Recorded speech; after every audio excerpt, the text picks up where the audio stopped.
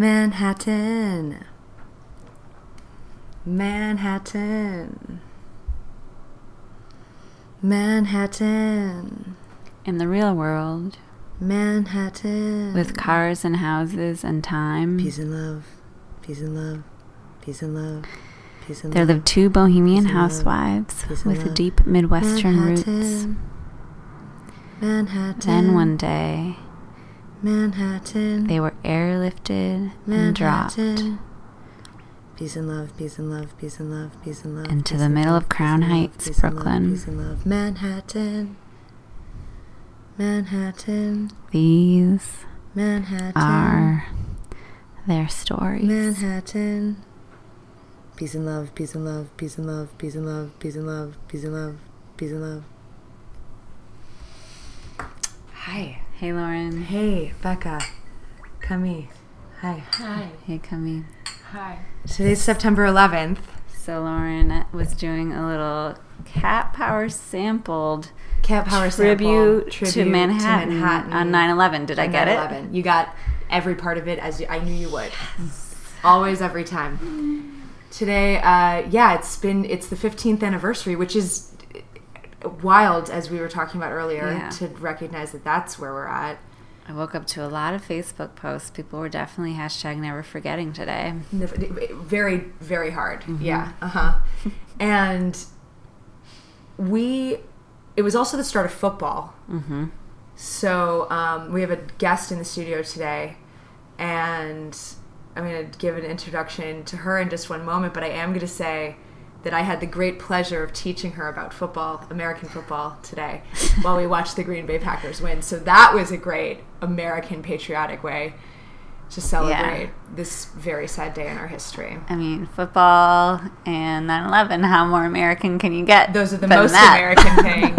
Unless you're Bohemian Housewives, and that's when you get together on this day in Lower Manhattan and do a Patti Smith pilgrimage, which is what we did today. And, the big, huge beams of light in the space of the former towers are beaming in our presence while we can see it out the window. And we can see it in Brooklyn still. Yeah. So, without further ado, I just want to get Camille introduced. Camille has been our French Bohemian Housewife resident for a while now. Mm-hmm. She appeared on one of our shows. We should have looked it up. I have no idea what it's called. Maybe it has something French in it. Who knows? But Camille is here. She's my friend. We've bonded over books many, many times over. We're going to do a lot of book talking today. Becca, turns out, loves them too. I love them. I write them. She writes them. Becca has a new book coming out next month. I mean, it's like happening very quickly. Yeah.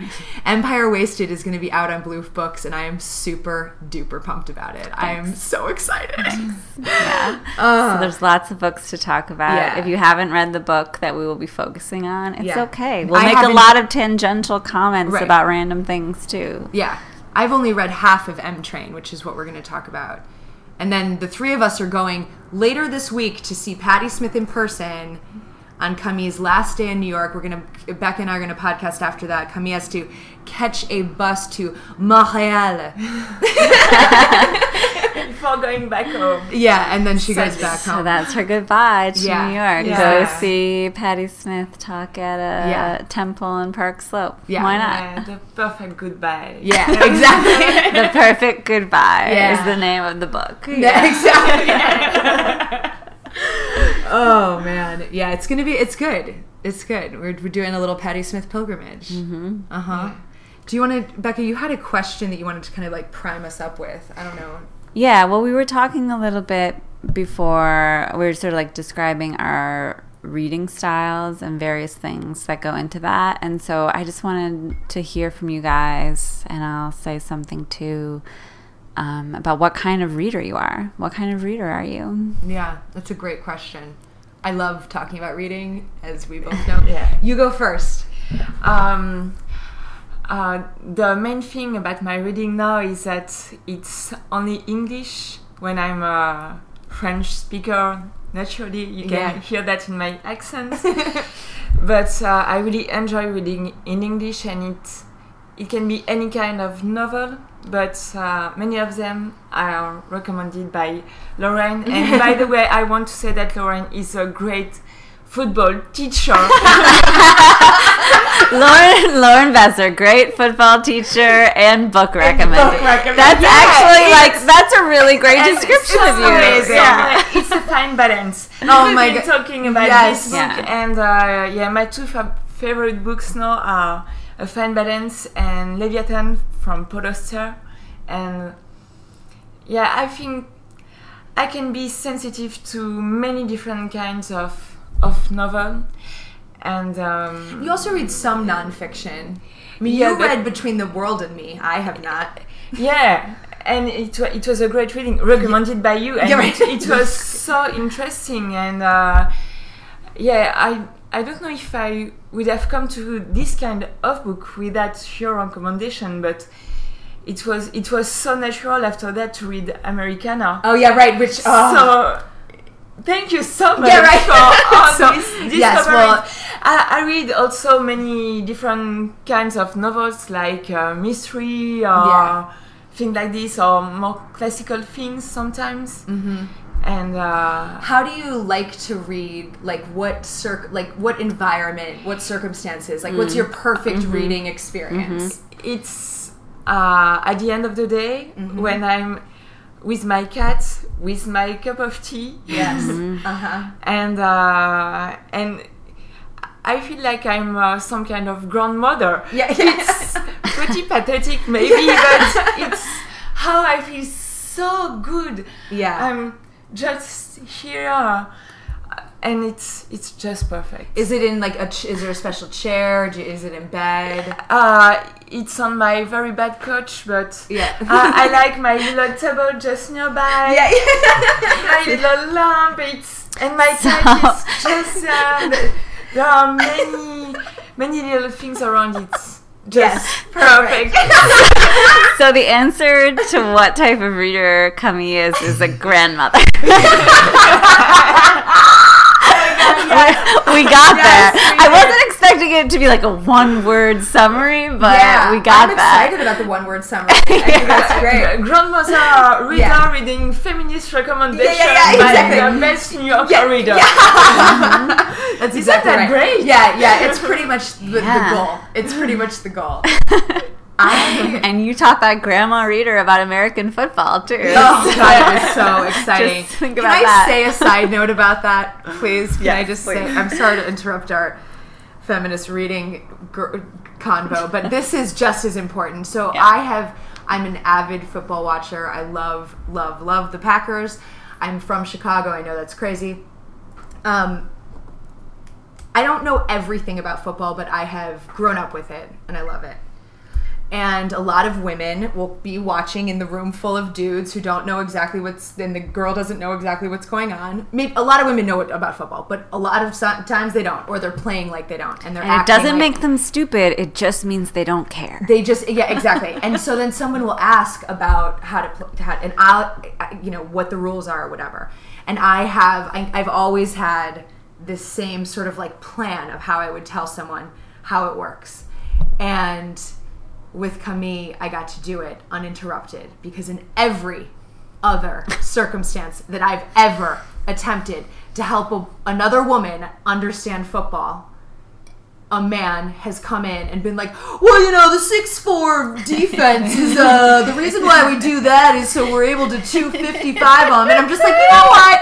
This is like not helpful, and you're making this terrible. And she could totally be like love football, and you're ruining it and making her feel dumb, you motherfucker. And so like, it was such a joy, and Camille said it works. And it worked very well, and I think I have a system.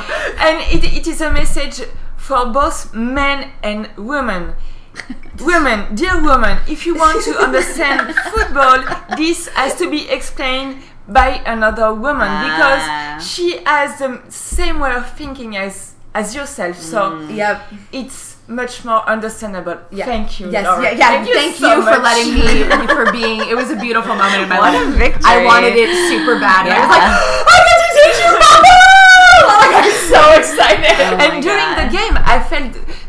about understanding you totally got everything. It was, you got it. No man would have ever let you feel smart enough. No way. Not our resident French Bohemian housewife. Is it just like so enraging to a man that like a woman could take like the position of authority explaining football? Yeah. Is that what it is? I think that there's part of that, and I also just think that they just needs to be an explanation. I will give one as loudly as I can, no matter who else is talking. Like, I don't know if it's necessarily malicious. I think there are people who men that can't handle women having power. Yeah. But I think the more maybe blanket thing is that there's this like gut reaction to just start explaining things. Yeah. They just, because their word or idea, even if they're wrong, even if they don't know the right answer, is taken as right, as we know from Rebecca Solnit. So, like, you know, that's what I think it is. And I realized also I just had a fascinating conversation with my 2 aunts and stepmother at my family reunion about politics. And every other time I've had a family conversation about politics, I've left the table crying. I've walked away, left the restaurant, whatever. And this time, it was completely civil. We all had different opinions, but we listened, we talked to each other, and it's because it was a table full of women talking. Mm-hmm. It wasn't this, like, men being like, agree with me. So, that's a big side note, but I just, tables full of women teaching women, it's the shit. I had a beautiful life moment today. In addition to our Patty pilgrimage, which is, you know... What kind of reader are you, Becca Claver? I want to get off this real quick. Ding, ding, ding, ding, ding. She's got to take it, wind back up. You know, like, for someone who is, like, as literary as I am, like, I'm not that, like, much of a reader as you might think, you know? Like, I read, like, specific things. I don't read widely. Yeah. And I, like, prefer writing to reading, actually, like, by, like, a lot. Uh-huh. Like, I discovered that when I was doing my PhD, because your job for your first 3 years of your PhD is to read all the time, and I hated that part. And then your job for the second half is to write all the time and write a dissertation, and that was hard, but, like, I kind of liked it sometimes, you know? Yeah. And so... Interesting. Yeah. So, like, I would say, like, I'm not a good reader. I'm a slow reader for sure. We were talking a little bit before about sub-vocalization, which I always knew I heard the words in my head as I read, but I never knew that there was a term for that. So it was, like, very late in life. It was, like, in my 20s sometime. I, like, read this term, sub-vocalization. I was like, oh, that's why I read so slow. But I also think, like, reading that slow and hearing language and, like, really, like, feeling syntax and feeling the rhythm of a sentence and, like, having that all kind of, like, echoing in my head and in my body, like, made me a writer, you know? Because, like, I, like, was really internalizing it, you know? And so, like, I, like, really, like, feel prose styles, you know? Like, it's something that, like... gets me hard, you know, like I can like just like feel that and get emotional about it. And so like that part of reading, the kind of like stylistic part of reading is like in a way more important to me than like the content of what I'm reading. Yeah, totally. Oh God, well then I can't wait for them to give you a certain book that I said because it's honestly, it's like the storyline's good. I'm talking about The Girls. The storyline's good, but the sentences are insane. Yeah. They're insane. Yeah. They're insane. They're insane. Yeah, they are. They're really, she doesn't play when doing the craft, doing the work. Doing the work! You know, it's interesting, I have so much to say about what kind of reader I am, and I'm going to try to keep it under control. Okay. And I'm not going to say all the things. But I have a learning disability called audiovisual deficit disorder, and I'm a deeply slow reader, and I love it. And I made a decision. I've talked about this before, that I thought it was cool to be a reader, and I wanted to like have books. And these bookshelves behind me, I've had since I was 17, 16 maybe. Some of the books I've had since then, and like. I thought that it was what a cool intellectual person did, was read, so I just like started doing it. And it was very difficult, but I loved it. And I loved the places it took, you know, all the great reasons to read. But learning about sub-vocalization tonight, that's what it's called, sub-vocalization, it's so interesting because you both were saying you experience this and that you have to hear what you're seeing. And audiovisual deficit disorder is you have to hear and see at the same time. You have to like, so when someone's like, read chapter 6 in the algebra book and do the homework and come back and we'll talk about it, I'm like, ha ha ha ha ha ha ha. Like, I can't read about algebra and do the application of it without having seen someone do the application of it in addition to the reading it at the same time. So this was a fascinating thing for me. Because I was like, oh, I definitely hear the like myself reading because you're letting yourself hear and see at the same time. You're totally. Oh my god! It's so. You just figured out. You gotta like write to some scientists. But I have to ask you a question about that. Are you not using different voices depending on what you're reading? A great question. I don't think I am. I don't think I am. I think either. I just hear like reader voice, like my own reader voice in my head. Yeah, I think I do that too. I don't like give characters like crazy voices or anything. Yeah. It's not crazy. No, yeah, it's not crazy voices, but yeah, sometimes it's a man voice that I hear in my mind. Yeah. Sometimes it's a woman voice. It's like Siri or something. Yeah, it sort of it shifts a little. Yeah, and because it's related to the fact maybe I read in English. So you have like an English voice in your head. In English, and as I always have some movies playing when I'm working in my studio, maybe in English, maybe I use those voices to help my reading and maybe try to work on some better accent or something. Yeah. Camille is not fucking playing when it comes to speaking English. Like it's or like you're being a real artist, right? Or being a real fucking artist. It's like you're just right. It's so you really do not play, friend. You don't. I love it. Yeah, I'm impressed. Yeah, I know. I need to get my artistic practice in order. Raise it which up. Which does remind me of M-Train. Yeah, right. Actually. Which actually, let's, Is it time? Should we do it? I don't know, what if we, we've talked about what readers we are. Let's talk, Becca knows I am reading only women. I have been this year, and I was only going to do it for a year, but I'm going to do it longer because I haven't done enough yet, and I'm enjoying it a lot. And as Camille said, it kind of like adds a little project to just reading, and it makes it feel a little bit more accomplished or so. Like I love it. I'm feeling very fun about it. So Becca picked up M-Train and knew that I had a copy and said, I'm going to read it. If you want to read it, just, whatever. And I was reading some other things, so I did. And then Camille and I saw each other in Paris, and Camille was like, have you read M-Train? And I was like, I just started it. And Becca has finished it, I think. And then at that same time, I found out that Camille was coming to New York, so that was incredible. And then Becca found out later that Patti Smith is coming and doing a talk on M-Train. So it feels all very serendipitous. I'm the only one here who has not finished it.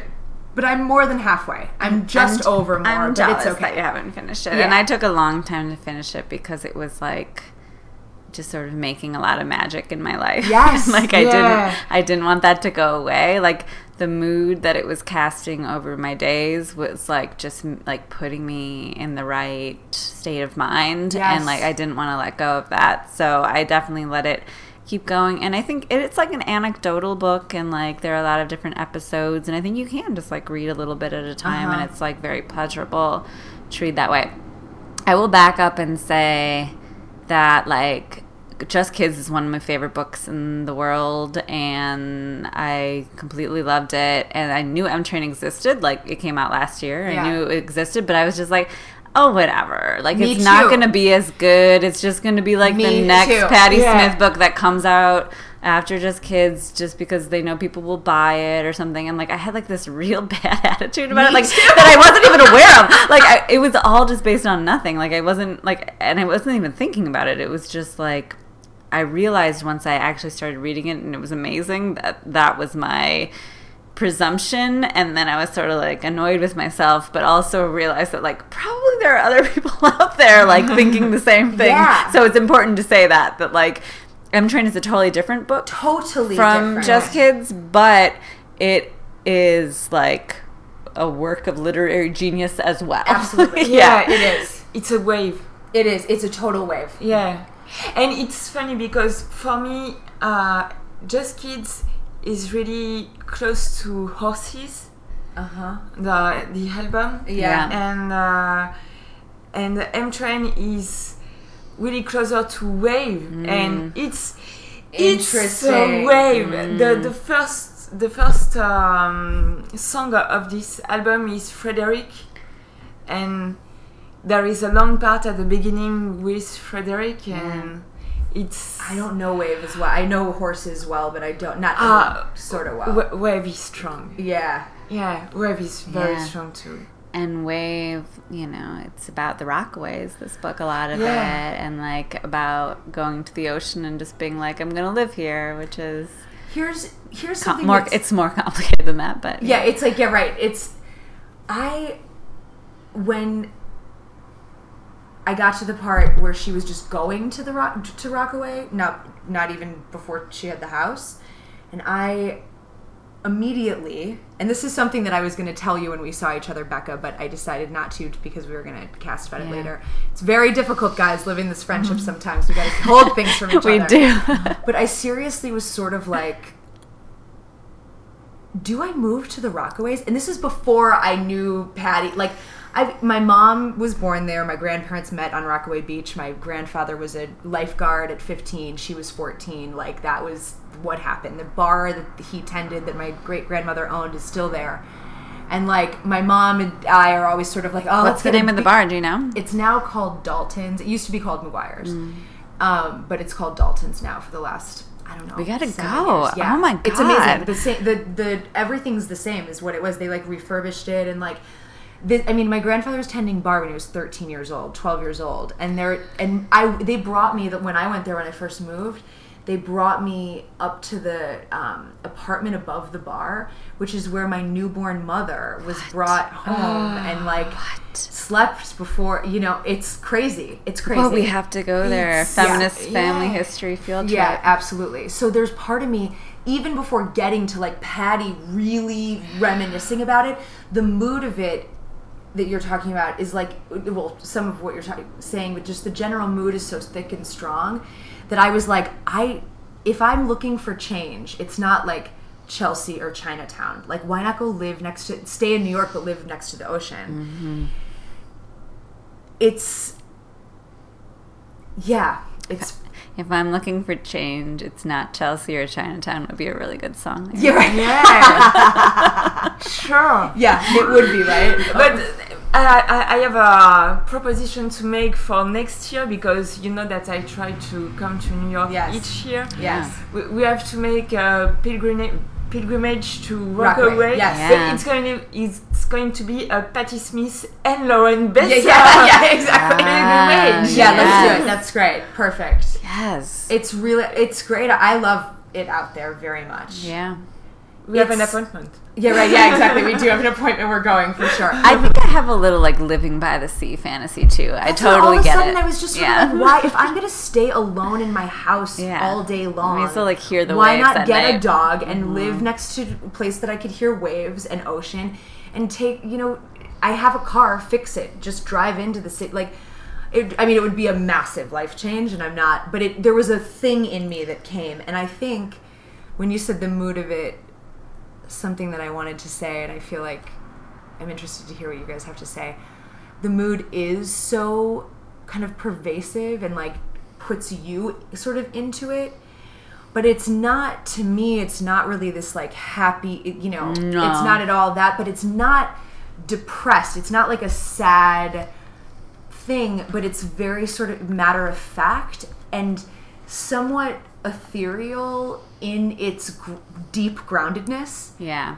Like the words she uses, what we were saying, just dungarees, and there was a couple other things, and then there's like a novelistic quality to the way she writes about like objects in the world. Yeah. And I wrote about the mood. I wrote some notes beforehand. I wrote about the mood: dreariness, darkness, dreaminess, and then I wrote all a reverie.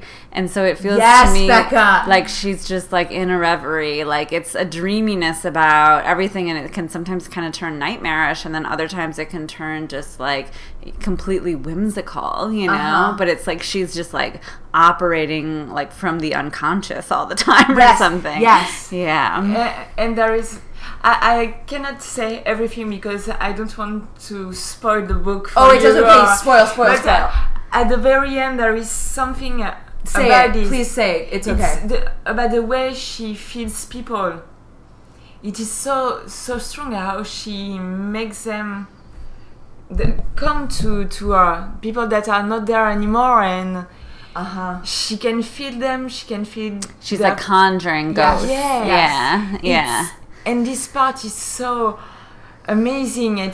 And I was crying so much. She's like going to gravestones the whole time, going to prisons, like going to like these like, you know, like getting food poisoning and lying down in Frida Kahlo's bed. That was insane. You know, like the thing she's doing, and she's not like Diego's over. Bed, was it Diego's bed? Yeah, but you know. Yeah. So, like the way she's doing, the way she writes, she's not over dramatizing these things. So it's not like you have a sense of like dun dun dun dun, like here's this like epic adventure. But then you kind of read the anecdote and you realize what actually just happened. Yes, you're like, holy shit. There's like subtlety to it. There's like a subtle, like a wave coming on the beach and going. It's slow. It's a slow growing thing, and maybe that's the matter of factness, like that she's kind of leveling it all out in a way. So you have to like really be paying attention to realize like that's crazy. Like what just happened? Because she's treating it all like it's sort of just like mundane shit. You're right. Yeah. It feels also. I didn't really think about all the graveyards and I've gotten to some feelings of other energies, but I haven't maybe gotten to this part you're talking about. But it does feel a little bit like a more end of my life work than Just Kids. Like Just Kids was like telling a story. This feels, I feel a little emotional, but it feels very like if I'm gonna write only one other thing for the rest of my life, which God willing, this is not the case at all. I'm sure, But it feels very like nostalgia is not even the word at all. It's not nostalgic. No. But it's the reflection of place and time, and I think in the way that you were saying, like this very watery back and forth way seems to me almost like the headspace of like someone dying or with Alzheimer's or you know that kind of thing. Exactly, like the way that she can get that kind of distance from her life even though she's not that old. Right, she's not, exactly. But it just felt that it had that dreariness. But she feels she's getting on some step concerning her age, because I've read a French article. It was an interview, and she realizes that she's closer to she's much more in the second part than in the first one. Right. And she feels things are getting a little different, but she has still so much energy. All this thing with those crazy people that are getting on the Arctic places. And she's sharing the experience with them on a crazy place. Yeah, she joins this like crazy secret society of explorers. There is a great moment when they are fighting about the end of the guy. They are following the story and everything. And they are saying, but it's not science you're talking about. And she answers, no, it's poetry. And it's so beautiful. I love that part. I know. Like, and she just she gets so excited about giving this speech, and then it's like completely the wrong audience. It's just like they don't understand her approach at all, because she's like, but she even has enough awareness to understand that like that's really funny and that's a story worth telling. Like it's not like she's so far inside her head that like she doesn't get it or whatever. It's like it is hilarious. Like she comes and just gives this like, let's imagine the last moments of this guy's life instead of like sticking the facts of like who like the founder of this institute or whatever, like what happened in the last moments of his life. And they're just like outraged. Like you can't just like make it up. But that's what she did. She's like, I'm just gonna like write a story about it or whatever. It also makes me wonder, like, I only thought about this in preparation for the podcast. I remembered reading Bob Dylan's memoirs and also being like completely in love. Like I haven't read it for a really long time, but like at the time I felt like it was one of my favorite books. And then later it came out, Chronicles Volume 1. I think there's supposed to be Volume 2 and 3, but no sign of them. And later it came out that he just like ripped off like he just like plagiarized whole passages of it from like, you know, just like famous literary works throughout time. Like he just like a lot of it was his own story, but he just like cobbled together like the story of like who is Bob Dylan from like, you know, just like sources. How do we feel about it? I mean, I love it. Yeah. I love it so too. much. And so like then it struck me like, what if Patti Smith is also like a prankster and like these tales that she's telling are fabricated? But I don't know. Probably not. But I wouldn't be mad at her. I think some people would be mad. But like I was just like, wow. Like some of these, the way she's telling these tales, I'm just like, how could this really have happened? Like she runs into this, she's like obsessively watching a detective crime show, and then she like runs into the actor in the elevator or whatever, like right after. Like, you know, it's a lot of stuff. Anyway, I'm not trying to accuse her of anything. It just it just occurred to me that was a possibility. That's all. Sure. Well, but I don't think she's she's so. I love the way she sees the world. Yeah, I love to see the world with her eyes. Yeah, it's. But you could see the world like that and still not be telling the truth. That's what I'm trying to say, which is interesting. Yeah, you know. Yeah. Totally. I think she's telling the truth. Yeah. It seemed like kind of truth is stranger than fiction. Yes. A lot of the stories. Yeah. Yeah. It's fascinating. She's fascinating. Yeah. But it's like if she's doing that to her speech, like if she's just like making up the last moments of this guy's life, why not just do that in your own writing? Yeah. That's what I'm proposing. Totally. That she's just like poetically infusing a lot of things into it. I think she is. Yeah. Like that, I don't think she's like, when she says she laid down in Diego Rivera's bed, I don't think that's necessary. That feels like it would be a true detail. A crazy fucking detail, but I feel like it's true. Because it's Patti Smith. It's like she's there once she's by herself. Everything that's happening in this book is like after she's already famous. That's exactly so she has access to the world in a way that we do not. And still has this like the way she sees things is seriously very, very similar to the way that my grandfather, who is born in the Bronx and grew up in Rockaway, tended bar, saw things. And they called him the free spirit coach, and that he was just this like eccentric basketball coach, but eccentric dude, and like loved the railway and loved the like hobo lifestyle, and like just wouldn't show up to work sometimes, and still they wouldn't fire him because he was like, he just would like turn left on the Wisconsin roads on his motorcycle and not show up once a season, or just like, today's the day I'm just gonna go ride my motorcycle. Your grandfather is Jack Kerouac? Yeah. He's like, kind of like a Jack Kerouac basketball guy. And it just totally, it's exactly right. And he just like, something about reading Patti, I'm like, oh my God, like I bet they knew the same like children's songs.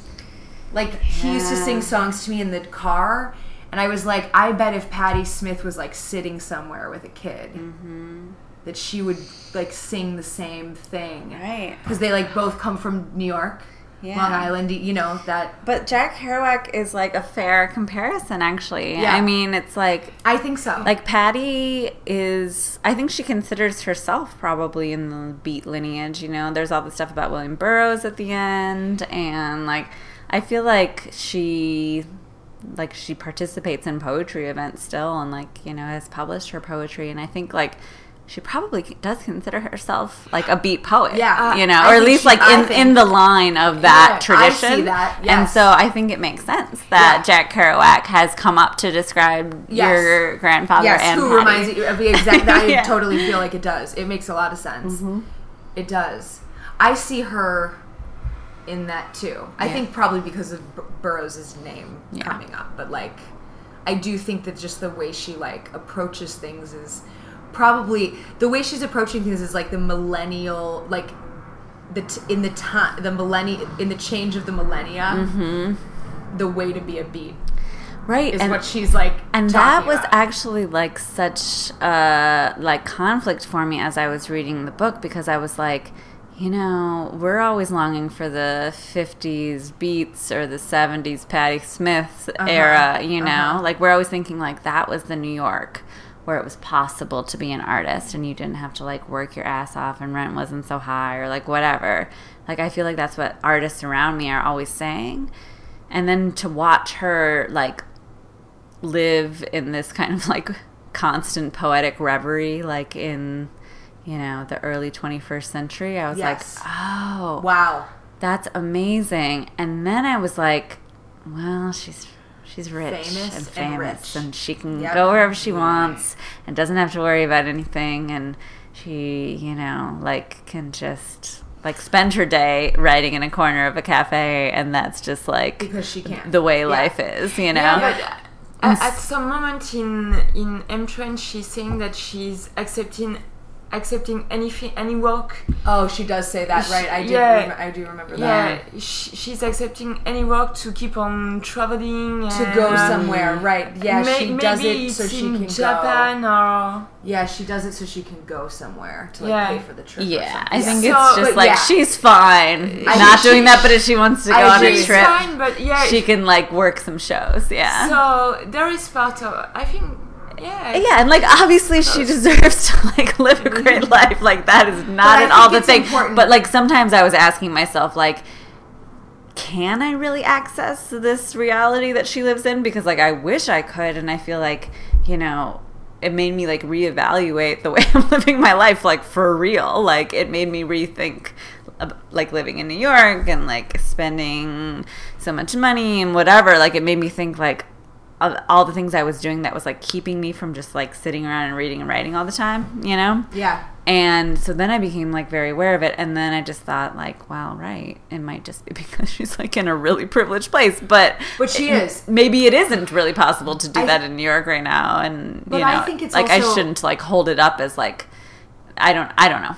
I think it's important to acknowledge the fact that she has money and is able to. I don't think she's struggling. I don't think she's like, I can't go on a trip unless I do it. She's probably just old school and like doesn't want to be spending her money, but she's got to have money, and it feels like it's something that needs to be said, that you can't just sit in a cafe all day doodling on napkins your dreams and ideas and she's not going to work ever. So like that has to be talked about. Yeah. And she's also older and like is super accomplished. She's not writing about the Just Kids stuff when she was spending her last dollars on books to read, and like she comes from that. She did the struggle, but she's not struggling anymore. But I think when you have written Just Kids, you can live a little long time on this absolutely books or any of her and music. Because the Night, like didn't she write Because the Night? Like that, she must make just mad money on that alone. And in I think the reason why she's trying to accept as much work as possible is because she wants to buy the house. Yeah, right. I think it's related to that. Yes, you're right. That's exactly right. Like I'm going to earn a little money to buy this house. Yes. Yeah. Yeah, because she has to pay. She waits some time. Yeah. You're right. Which is sort of beautiful. You know, like again, it's not like I like begrudge Patti Smith her lifestyle. It's just because like I'm projecting so many of my own like fantasies of like what life could be or something into this book, because it seems to be like this like not at all explicit or direct at all, but like handbook for how to be an artist. And like many of my favorite books kind of give me that feeling of just like, if you would just like have this sort of attitude or sensibility or mood and carry it around with you, like this is how you could be an artist in the world. And so it's only because I'm like projecting all like my own like, how do I be an artist in the world, because I feel like it's so hard to do that a lot of the time. It's only because I'm projecting all of that I'm like concerned about the fact that like maybe it's not possible to do this without any money or whatever, you know. It's not like the actual fact of what's happening in the book is great. You know, but I do that too. Yeah. You know what she's advising to people that are coming to say, what should I do? She just says, go and brush your teeth.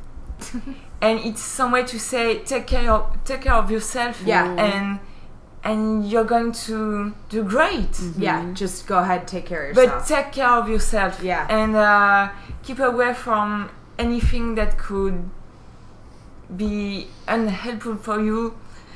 Yeah, sure. And well, she does drink a lot of coffee. Just kidding. No, that's true. In Japan, it's terrible for her because there's only tea, and you can feel like she's okay, tea. Like you have to have one vice, right? Yeah. So one. Yeah, you do. And she doesn't drink, so it's like. Yeah, Patty, God bless it. Clean living. She's clean so living. wise. Let me oh, right. Something that okay, there's a book called After the Dance, and it's sitting right.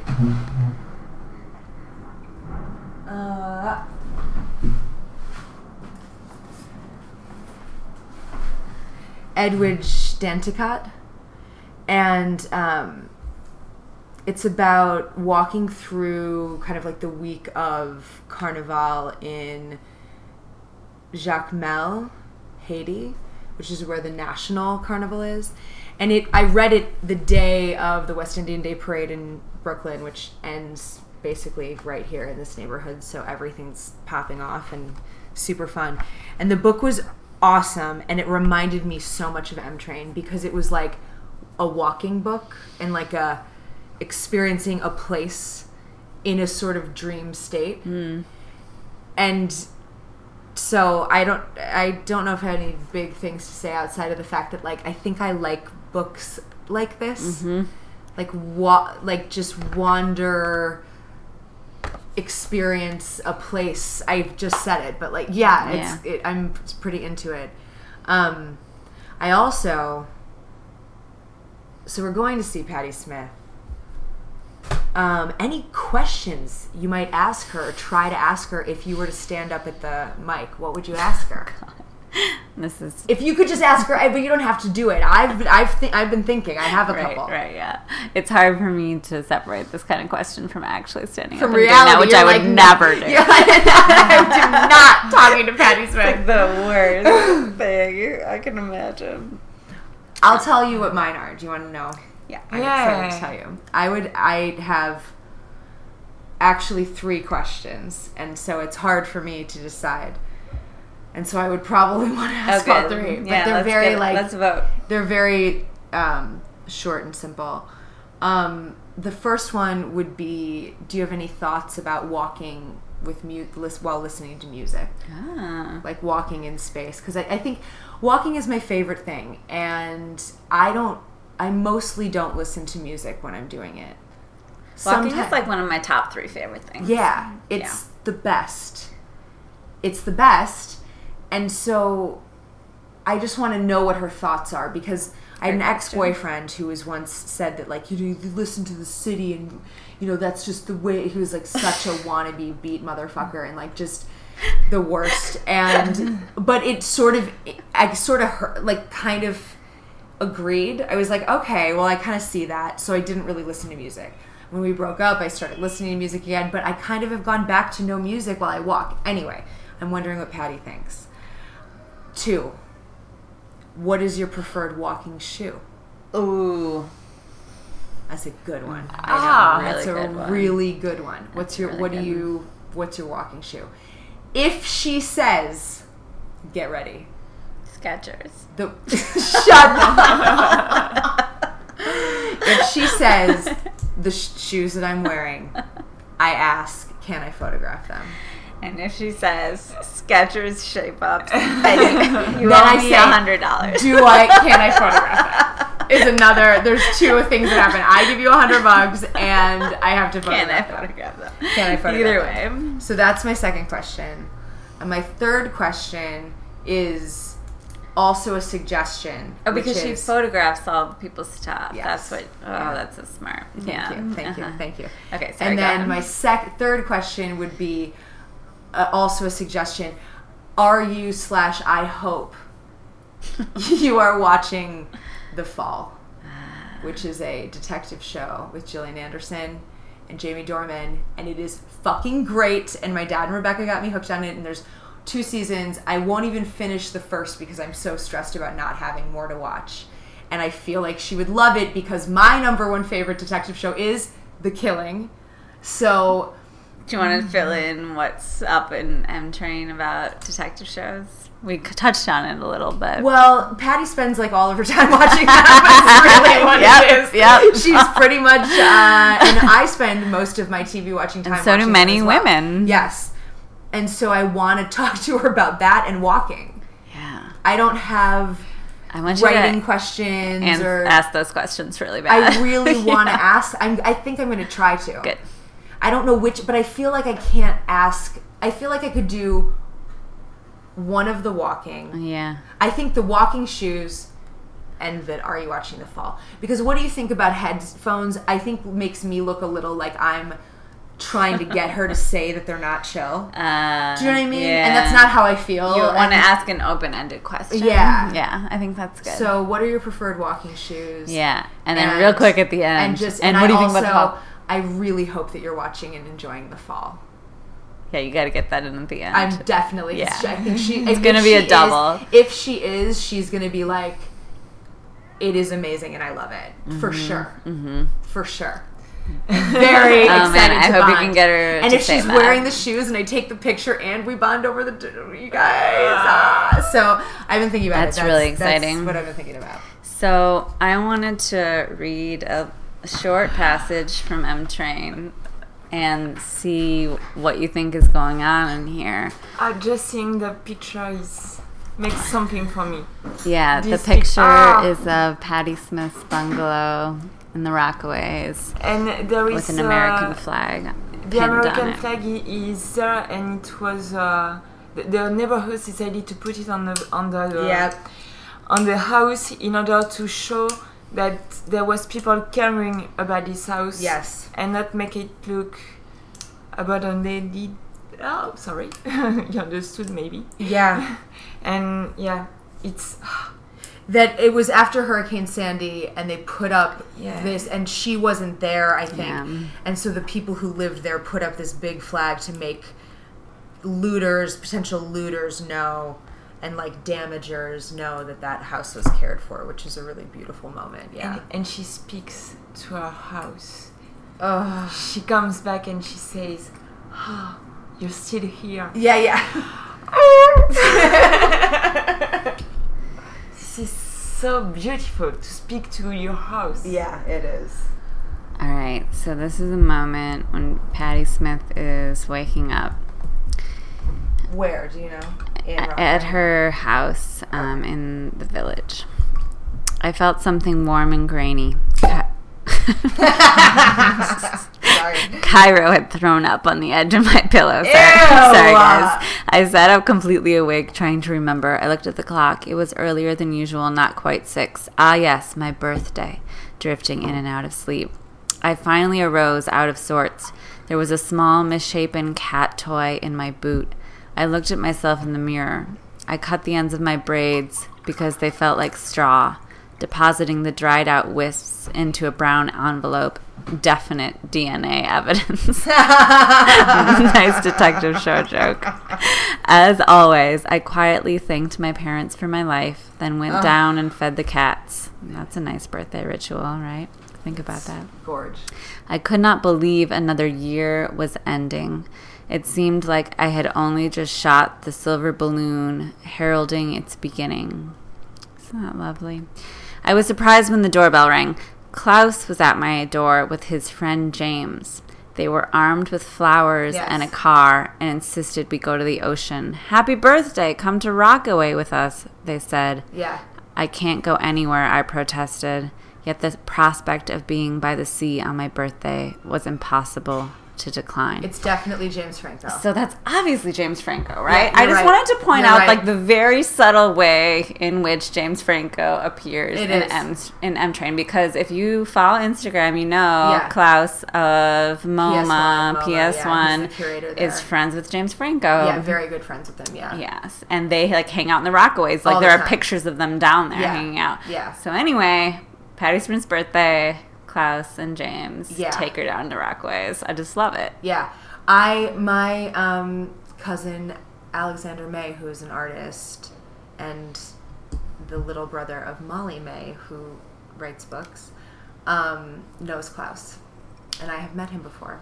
So part of I was sort of thinking actually I should. How many degrees? I don't know if I know Klaus that well to talk to him about James. But James, if you're listening,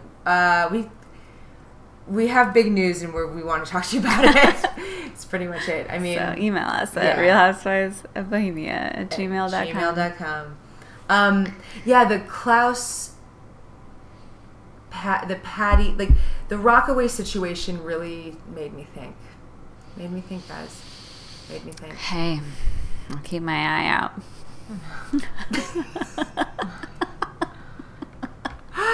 Thank you.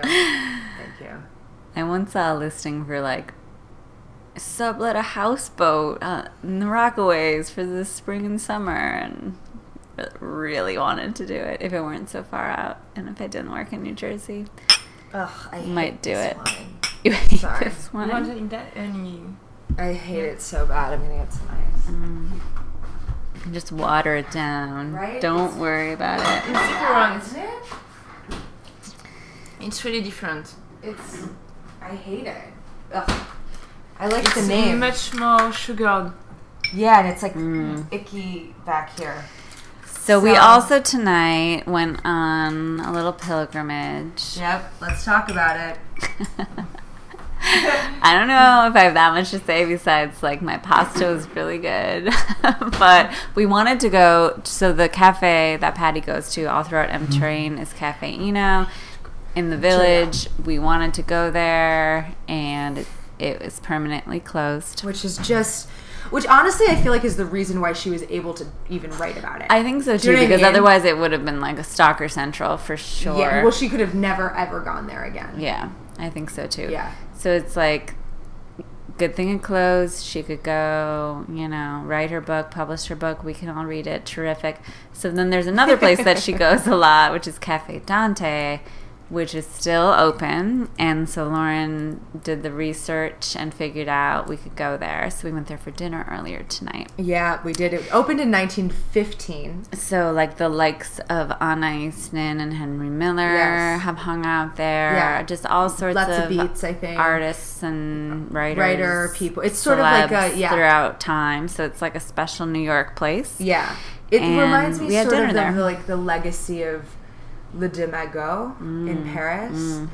But Le Deux Magots, I mean, there's regulars there, but it's a little bit more touristy than that spot is. Yeah. You could I'm sure people go there the reason that we did, but it felt more neighborhoody actually. Yeah, it did. Which was nice. Yeah. Even though it is this legendary place. Yeah, and I guess they just redid it last year. You know more about that than I do. So it felt pretty new actually. It didn't feel super old, and yet there were details that felt old. It felt very charm. fresh. Yeah. It felt like the old. So we're talking about Dante and the interior. Yeah. And that it felt very kind of I was saying the history of Dante is similar to Le Deux Magots or Café Le Fleur or whatever. Or Le Fleur. That's the other one next to it? Le Fleur. Yeah, Le Fleur. Le Fleur et les Deux Magots. Yeah, those two. And, but this one doesn't feel as touristy. Deux Magots I go to whenever I'm in Paris because it's special for me. and so many other people, but it doesn't feel like a local place, whereas Dante felt like local. Yeah, much more. Yes. For sure. Yes. Yeah. And it felt like, so I guess a couple years ago, it was sold by the family that owned it since 1915, and the people that took it over were really like very excited about keeping it in its like heyday and not taking anything down and whatever, but just freshening it up and making a new menu. And so they made it fancy. And I'm sure they knew that this was a good idea, knowing that there would be pilgrims coming. But yeah, it felt like the booths felt like those were the light fixtures and like the bar and behind all that kind of stuff. Yeah, it was like comfy. It didn't feel like fancy in an oppressive way. Not at all. Yeah, it was just so fresh. Somehow I like the idea that it's not to point on something like just the idea Patti Smith is hanging out here. Yeah. And I think it's good. Maybe there is a place like this in Paris that is Le Clos des Lilas. And it's the place where Hemingway was meeting Fitzgerald, and there are plaques on their places. Oh, where they would sit and stuff? Okay. You should see Camille's face right now. She's not amused. So get those flags off those places. Disgusting. I disapprove because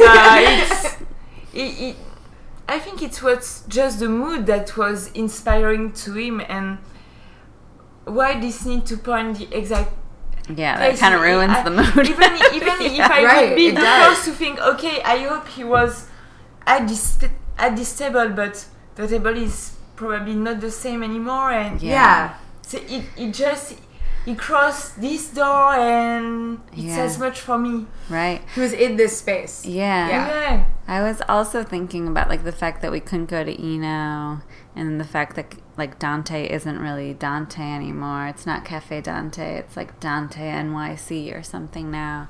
It's like, and they redid it.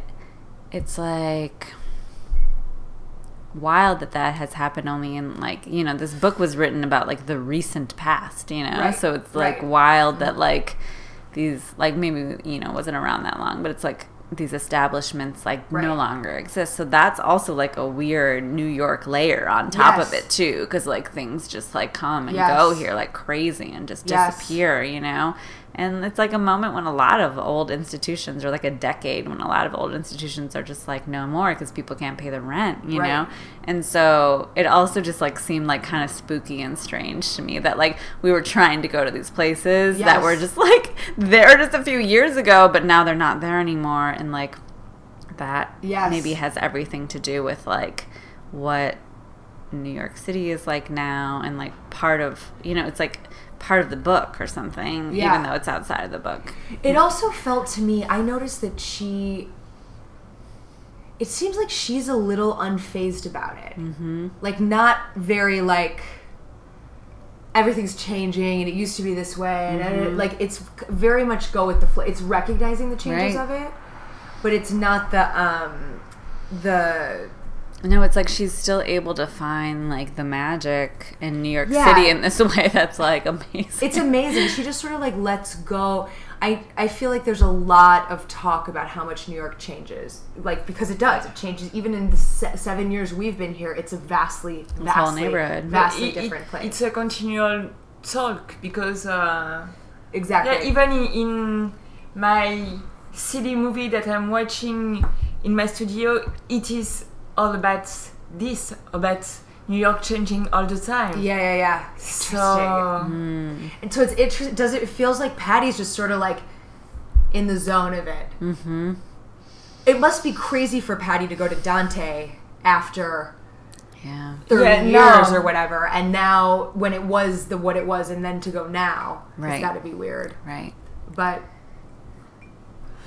she feels like very like unfazed. Yeah, it's like just like sort of like seems like part of the natural rhythms of life, and she's had like much more like major losses in her life, clearly. So like she accepts things. Yeah, but it's an interesting.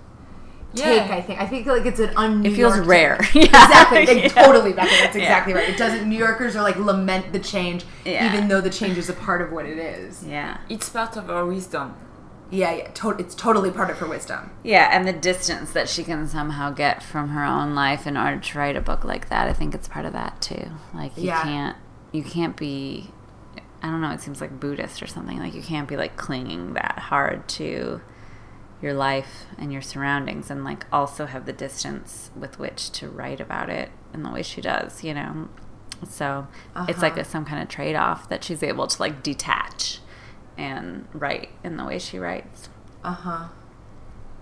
It's my theory anyway. I'd like the interview I've read from her would exist in English because there are so many things making echo to what you're saying.